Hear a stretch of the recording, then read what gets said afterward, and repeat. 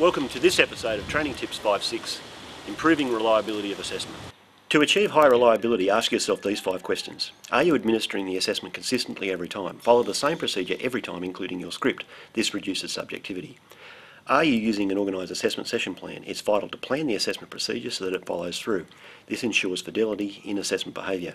Are the assessment events too simple or too difficult? Reliable assessment should capture the underpinning knowledge. Challenging but not impossible is the key to reliably testing knowledge, skills and attributes.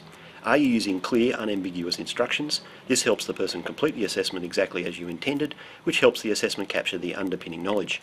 Are you regularly reviewing the assessment tools and results? Evaluating the tools and participant output helps keep the instruments consistent and remove partiality. Answer these 5 questions and your assessment will be more reliable.